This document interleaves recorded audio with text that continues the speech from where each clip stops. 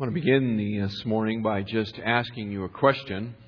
So put your thinking caps on and contemplate this question with me. If you were to stand before God tonight and He were to ask you, why should I let you into my heaven? What would you say? How would you answer that question? There is no more profound question than you can consider than that. Why should I let you into heaven? Over the years, I've asked that question of many people, and I've had all kinds of responses. Asked it of a young man one time, and his response to me was, I wouldn't even ask. I'd just kick the door in. Someone else said to me, well, I'm basically a good person. I've never killed anybody. God will let me in. Someone else said, wow, that's a good question. I don't know. I don't know what I would say. Another said their response would be, I don't deserve to come in. I just don't deserve it. The atheist Bertrand Russell, when asked a similar question, said he would respond, Sir, you did not make yourself plain. The 18th century French philosopher Rousseau, a man who fathered a number of children out of wedlock and sent every one of them to an orphanage, he said, I will stand before God and defend my conduct.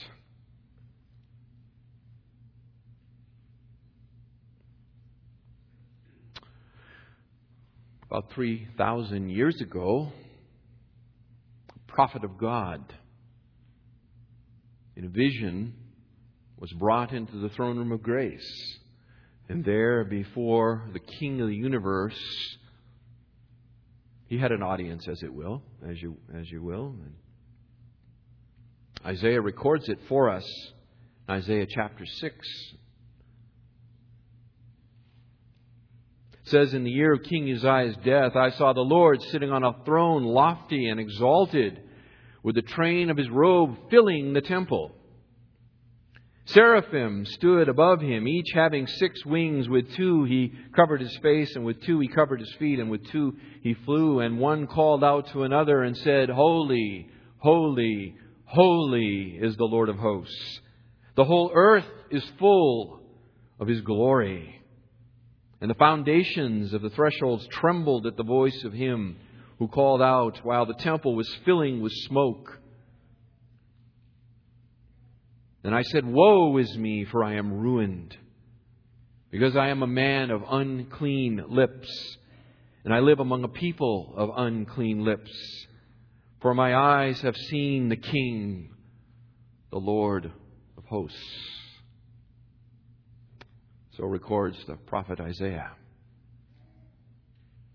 The Apostle John, near the end of his life, in a vision, was transported as well into the presence of the resurrected and glorified Jesus Christ.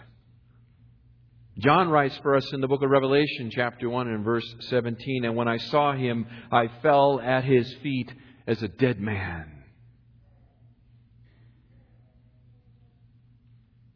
What would your response be in the presence of Almighty God? Open your Bibles to Romans chapter 3. If you're using a Pew Bible this morning, it's page 1127. Romans chapter 3. You know, folks, according to the Scriptures, the Bible, that unless we have some outside help, none of us will have a thing to say at all. None of us. We will stand there silent, head hanging in shame, as God reads the verdict. Romans 3, beginning in verse 10, is perhaps a good place as any to get an idea of what the verdict might be. Where it's written there, as it is written, there is none righteous, no, or not even one. There is none who understands. There is none who seeks for God. All have turned aside. Together they have become useless. There is none who does good. There is not even one. Their throat is an open grave. With their tongues they keep deceiving. The poison of asps is under their lips, whose mouth is full of cursing and bitterness. Their feet are swift to shed blood. Destruction and misery are in their paths, and the path of peace they have not known. There is no fear of God before their eyes.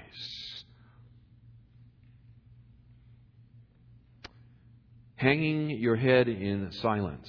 Speechless. Speechless. What is the cause of our silence? Why will we be speechless unless someone intercedes from the outside? Why on our own would we be speechless in the presence of God? The answer is the law. The law will render us speechless. The law and our inability to keep it. Interestingly enough, that's the very same thing that many people want to point to as their hope before God, right? Like that gentleman had told me that I'm basically a good person. I keep the law.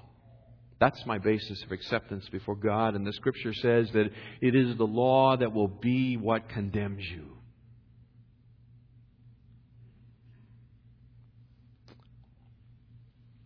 We're looking at verses 19 and 20 together this morning, where Paul takes up this topic of the law. And he does it in somewhat abbreviated form here. He'll be coming back to it later, and we'll come back as well. But notice what Paul says, verses 19 and 20, after he has finished with this 14-point indictment of humanity. He says, "Now we know that whatever the law says, it speaks to those who are under the law, that every mouth may be closed and all the world may become accountable to God. Because by the works of the law no flesh will be justified in His sight, for through the law comes the knowledge of sin."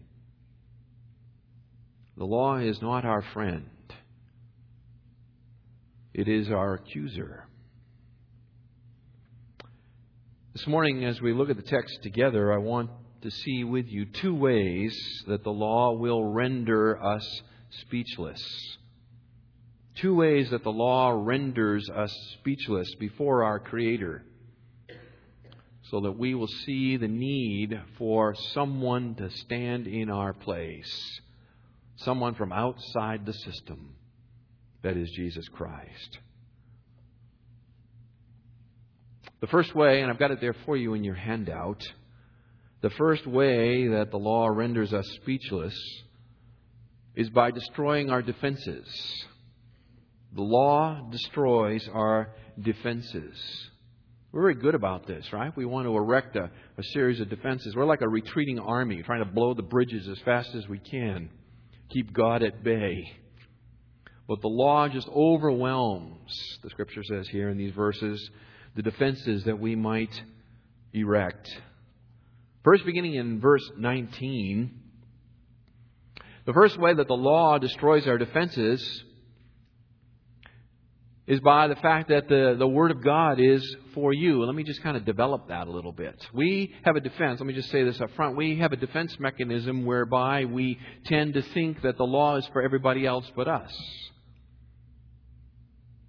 Paul's going to demolish that for us here in the first part of verse 19. Now we know that whatever the law says, it speaks to those who are under the law. Just stop there. You've got to think about that a moment. Now, Contextually, there's a few things we need to point out here to get the flow of what's going on. The quotations that precede this, and this is all linked together, right? This is Paul's argument that he's building. In verses 10 through 18 are all drawn from the Old Testament.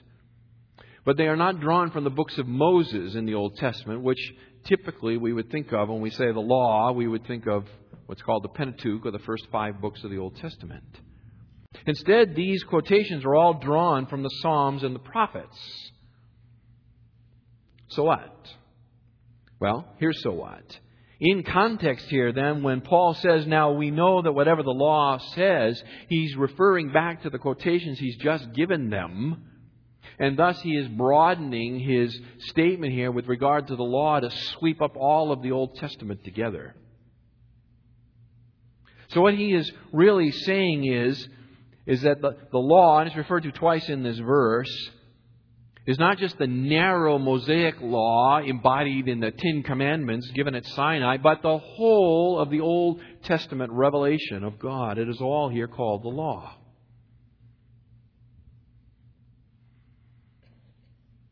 So we could say that now we know that whatever the Scriptures says, it speaks to those who are under the Scriptures. That's the idea that he's communicating. Beyond that, the expression under the law here again in verse 19, the first part of it, is literally in the law. In the law. Meaning in the sphere of or connected to the law. So if we can put these ideas together, then idiomatically we could translate this verse. Now we know that whatever the Scriptures say to those who are connected to the Scriptures, whatever the Bible says, it's saying to those of us who are part of the people of God and have the Bible. That's Paul's point. It's speaking to us. The Bible is speaking to us. That means that its promises, its threats, its blessings, its judgments apply first and foremost to us, the people of God. Notice Paul says, verse 19, includes himself in this, we know that whatever the Scripture says, it speaks to those who are in the Scriptures. He's pulling himself into this and including, I believe, contextually speaking here of the believers at Rome, the Christians, and he's pulling them all together. Why? It's because of that human tendency to think that God's talking to somebody else. God must be talking to somebody else. When He reads or gives us this indictment here in verses 10 through 18, that's got to be for somebody else. That's not me. It's got to be somebody else. I mean, of course the wicked are like that. Of course the wicked do those kind of things. But we're the people of God. We're different. So Paul reminds them here of what is their common knowledge, and that is that the Scriptures speak first and foremost to the people of the book. People of the book. What the Bible says is not incidental to us. It is for us. It's speaking to us. This is a trait that we have. All of us. To think that the Bible's talking to somebody else. Talking to somebody else. I can't tell you how many times people have come to me through the years and they'll say something like this, boy, I sure wish so-and-so had been here to hear that.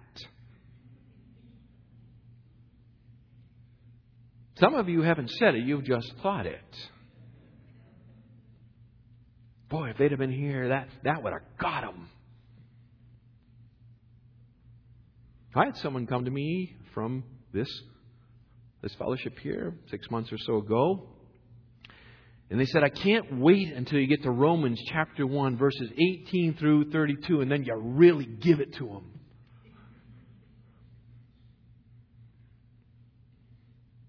It's for you.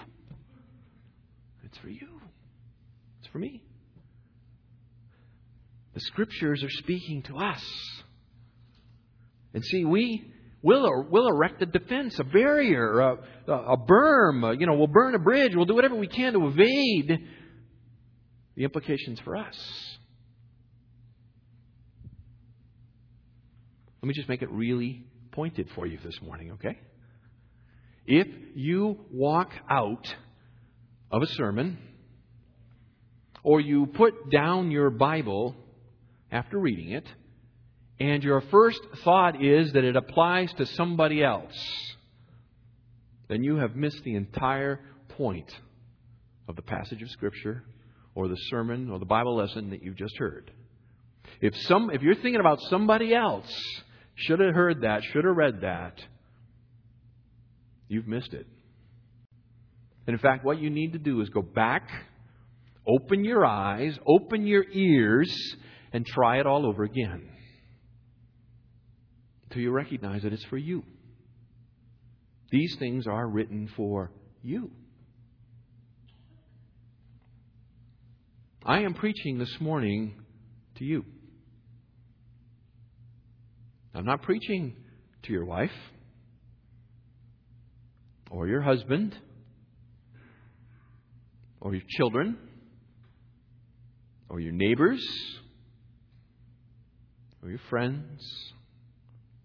I'm preaching to you. This sermon is for you. And it's for me. God is speaking to us this morning through His Word. And He's speaking directly to you.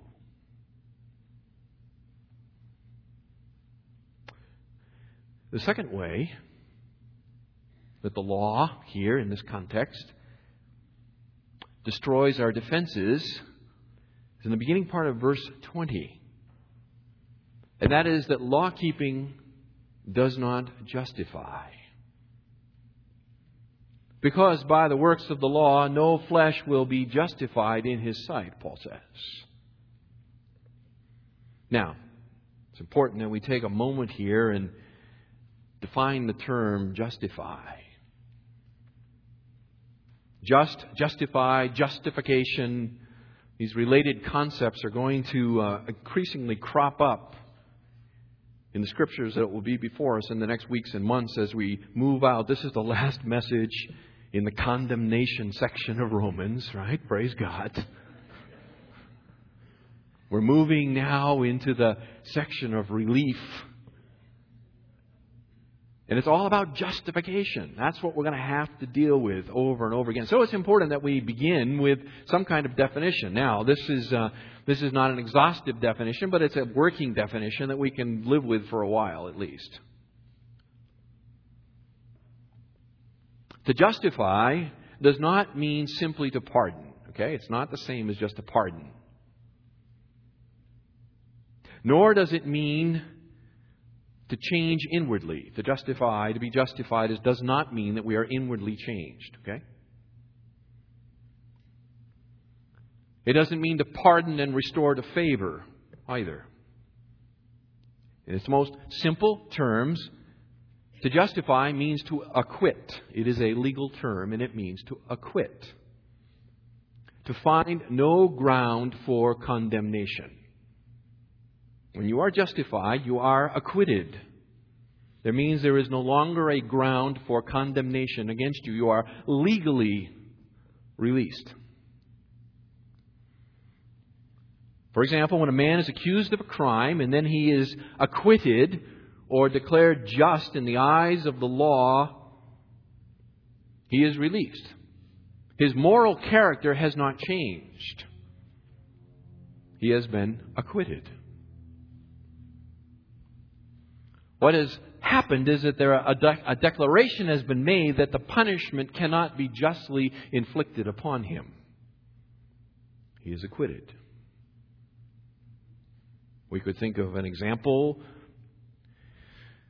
a major media trial that occurred here a decade or so ago, right, with a football player. He was acquitted. He was acquitted. That is not a statement upon his innocence or not. He was acquitted. Now, When it comes to our standing before God, think with me on this, to be justified means that we have been declared or pronounced just. And therefore we are no longer liable to punishment for our sin, because justice in our case has already been satisfied. There's no longer any legal grounds under which to convict us. Justice has been done in our case. Just keep going with me on this, okay? The reason that law-keeping will not justify is because our self-efforts fall short. Okay? That's the basic reason why Paul says, beginning in verse 20, because by the works of the law, no flesh will be acquitted in his sight. Why? Because it falls short. It falls short. No one can or does live in perfect obedience to the law. Therefore, the law leaves us only guilty and only under condemnation. Even the Mosaic law given to the people of God could not justify them before God. Paul says that actually a little later in this same epistle in chapter 8, verse 3. He says, "For what the law could not do, weak as it was through the flesh, God did, sending His own Son." The problem lies not with the law, it lies with those under the law. That is, they are weak in the flesh, they are unable to fulfill the law in its entirety, and therefore they fall short. They can't point to their law-keeping to acquit them. One writer said it this way. He said, "You might as well try to cross the river on a millstone as to get into heaven by works of the law." Just grab a hold of the biggest stone you can find, strap it on your back, and see if you can float across. Okay? You're not going to make it. Now, one other exegetical point, if we could say that here at the beginning of verse 20, that I want to note for you, is that contrary to most English translations, the Greek text here before law does not have the definite article, the law. I think a better translation, and it's available for you at least in the NASB in the marginal note, is to speak of all law here. So, because by the works of law, no flesh will be justified in His sight. What that does is it broadens the concept for us here of the law from that which is merely contained here in the Scriptures to include law, all law, as a reality of human life. I think the reason that Paul does that, by the way, is because he is scooping up the whole world, and all the world does not have access to the Scriptures. It kind of answers a question that people raise in their mind. What about those people in such and such a place in the world who don't have the Bible? What about them? You'll remember back in Romans 2 and verses 14 and 15, Paul says there that they do have a law written in their hearts, instinctively within them. So what Paul is saying here is that law-keeping of any sort cannot and will not acquit us before our Creator. Not the Mosaic law for the nation of Israel contained in the Ten Commandments, not the broader context of the law, speaking of the Scriptures themselves and our ability to do what is commanded of us there, nor any other set of human rules and regulations. It will not make you right. Doesn't matter if it's written on tablets of stone or written in the human heart. It cannot acquit. It will not eliminate the ground of our condemnation. So what does the law do? What does the law do? It renders us speechless. It renders us speechless. This is the second point there in your handout, by creating conviction. What does the law do? It will not acquit you. It will take away your defenses. It will silence your mouth. It will humble your heart. How? Verse 20, second half of the verse. Because we become conscious of sin through the law. For through the law comes the knowledge of sin. Right? Second part of the verse. For through the law comes the knowledge of sin. The primary effect of law, and I'll just keep saying it that way, that is, all law upon people is to reveal their sin and themselves as sinners. Law doesn't define sin just in some intellectual sense. What it does is it gives us people an understanding of sin singular, right? Notice that at the end of the verse. Through the law comes the knowledge of sin singular, as a power that holds you in bondage. That's what the law does for you.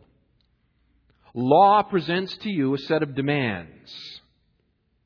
And your constant failure to meet those demands brings you to the point of recognizing that you are a lawbreaker, a sinner. That's who you really are. And thus you are justly condemned because of your failures. That's what the law will do. Let me try to illustrate this for you a little bit, okay? There are speed limit signs posted all over the roads. I picked one I thought I could catch just about everybody on, okay? Speed limit signs are posted everywhere, aren't they? What speed limit signs do is demonstrate that you are under the power of sin because you are a lawbreaker. You do not obey them. You do not obey them. You have all kinds of reasons that you make up in your own mind as to why the law applies to everybody else but you. I'm in a hurry. So what? The fact that you're in a hurry means the law doesn't apply to you? What do speed limit signs do? Show you to be a speeder, lawbreaker. Let me give you another one, a little more personal. Back in 1977, the spring of 1977,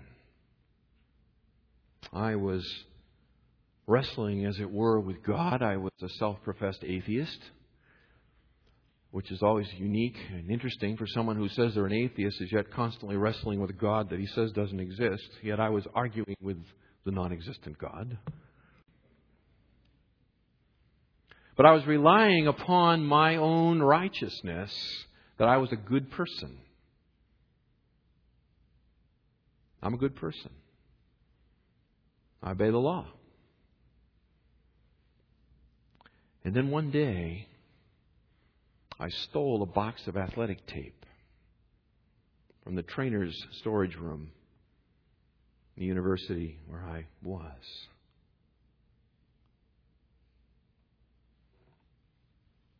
Because of various reasons, I had legitimate access to tape. The trainer would have given me all the tape I wanted. All I needed to do was ask. But instead of asking, I decided to steal it. And over that theft, that violation of the law, God broke my proud heart and showed me that who I really am is a thief. Everything else aside, I'm a thief. And I am so desperate a thief that I would steal something I didn't even need or could have had if I would only ask. Instead, I would steal it.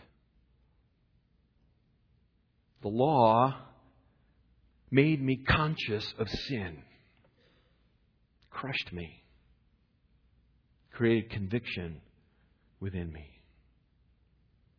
God saved my wretched soul just 2 days later because of the theft of some athletic tape. The law creates conviction by making us conscious of sin. Secondly, if you're following along there, it's through the law that we become convinced of our guilt. Kind of related concepts here. We become conscious of sin and we become convinced of our own guilt.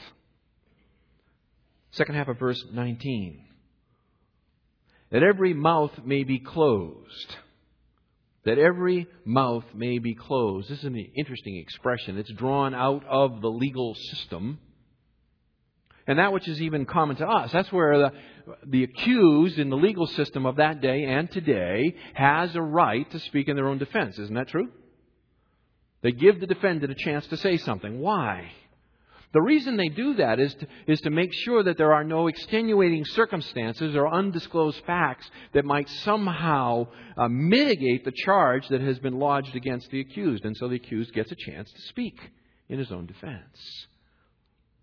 That's human court.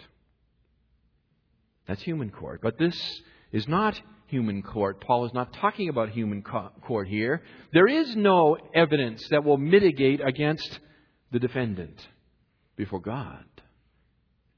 In fact, the picture here is very simple. It's of a defendant who is just standing there, and when given the opportunity to speak, what have you got to say for yourself?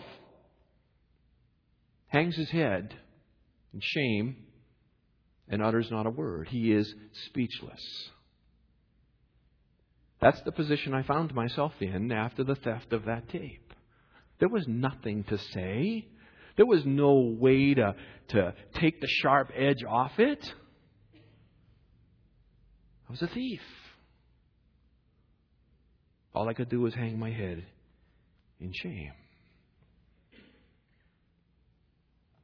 You'll remember Job, right? Everybody remembers Job from the Old Testament?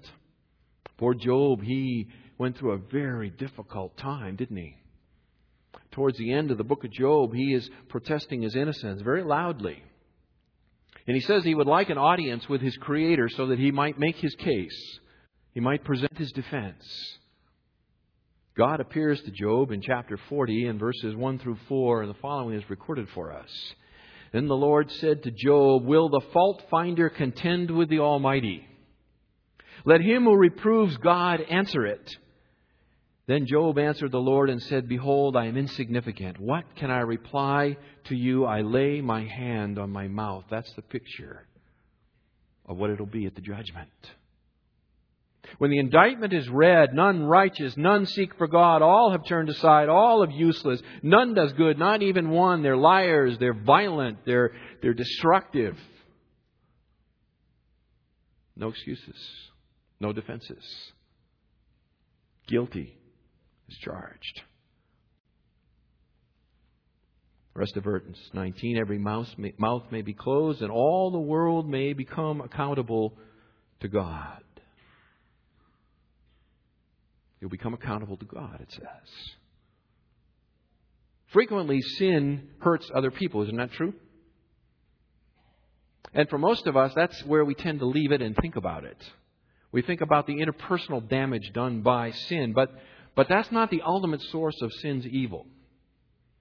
The ultimate source of sin's evil is because that it is first and foremost an offense against our Creator. And thus it's to Him that satisfaction for sin is ultimately due. That's why the text says here, look at it again, that all the world may become accountable to who? To God. Accountable to God. Since God is an eternal being, sin is an eternal offense against Him and thus requires an eternal punishment. Our sin is an offense to our God.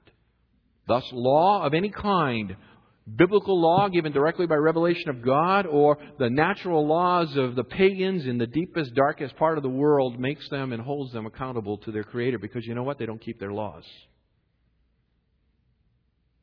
Doesn't matter what law system they have, they don't keep it. They can have 4 laws and they wouldn't keep them. Doesn't matter how big and elaborate or how narrow and small, no one keeps the law. Nobody.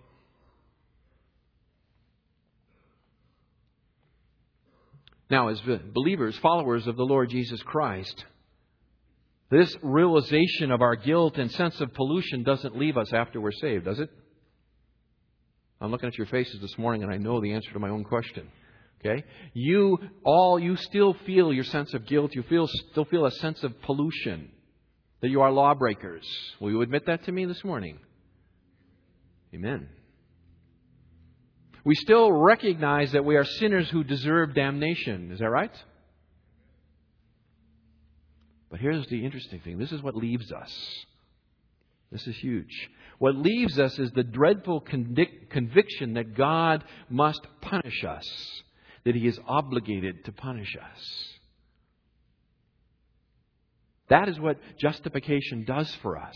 That's what the acquitting does for us. We know we are still guilty. We know we are still sinners. We know we are still polluted and defiled. Isn't that right? We know we deserve hell. Isn't that true? What has left you is the dreadful conviction in your own heart that God must do this. That He must punish me. That He will punish me. That has been taken away as a follower of Christ. That conviction has now been lifted. You have escaped it. You have been acquitted. You have been acquitted. You have been justified. The punishment has already been meted out to another in your place. Is that right? Colossians chapter 2, verse 14, it was nailed to the cross of Christ. So as followers of Jesus Christ in this life, we live in that interesting dichotomy. And that we know we are guilty and polluted and defiled. We know we deserve hell. But we also know that it's not going to happen to us. We've been justified. Simul justus et peccator, Luther says in Latin, at the same time, just and sinner.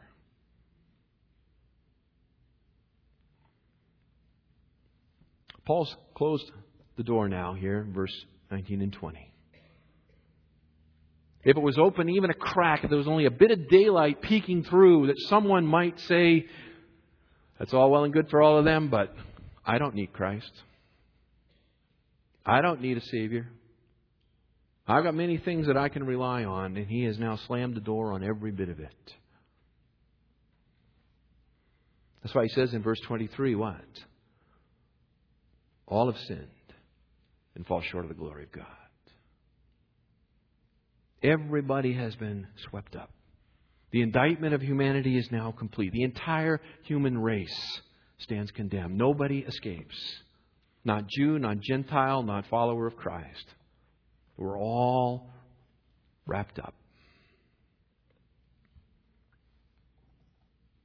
I could say it this way. If the people of God are shown to be unrighteous, ignorant, rebellious, willful, rancid, immoral, corrupt, deceitful, dangerous, hostile, violent, destructive, restless, and arrogant, that was the last 2 weeks, right? If that's true of us, then there could be no question about the rest of humanity. So let me ask you a question again. Same question I started out with. If you were to stand before God tonight, and He says to you, why should I let you into heaven? What would be your answer? What is your answer?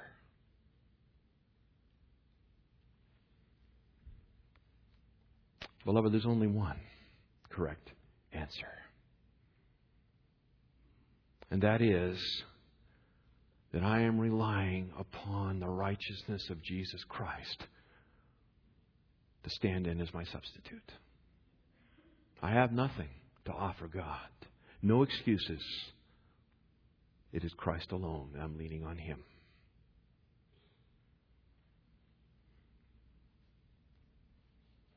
If you're here this morning and you are not leaning on Christ, maybe you're not sure, how do I go about doing that? I'm persuaded, David. The sermon was for me. You're talking to me. I know I'm guilty. You don't have to say anything more. I know it. But what do I do? How do I escape? As everyone closes their eyes and bows their head, let me just lead you in a prayer. If by faith you pray this, you believe this to be true, then you will have that substitute. You will have Christ stand in for you. If you've already come to Christ by faith, if you've received His substitute for you, then this prayer is nothing but a reaffirmation of that which you already believe, and you could just thank God for it. Let's pray. Creator God, great and sovereign One, I do not deserve heaven. I have sinned against you in thought, word, and deed. I have been a rebel and deserve to be punished forever in hell. Please be merciful to me. I believe that Jesus died on that cross for my sin in my place, and that He rose from the dead in order to open for me the gates of heaven. I surrender to you, Jesus, as my Lord and Savior, and now desire to follow you wherever you lead me. Amen. If you prayed that prayer this morning for the first time, I'd like to know that. Following the service, there'll be some folks over here by this lighted cross. Why don't you come and tell them what you've done? Let them open the Scriptures with you. Perhaps there are remaining questions that you would like clarified. They'd be happy to do that. Maybe you have questions on things like baptism, even church membership, baby dedications, anything you've seen and heard today, this morning. We want to answer your questions. God bless you.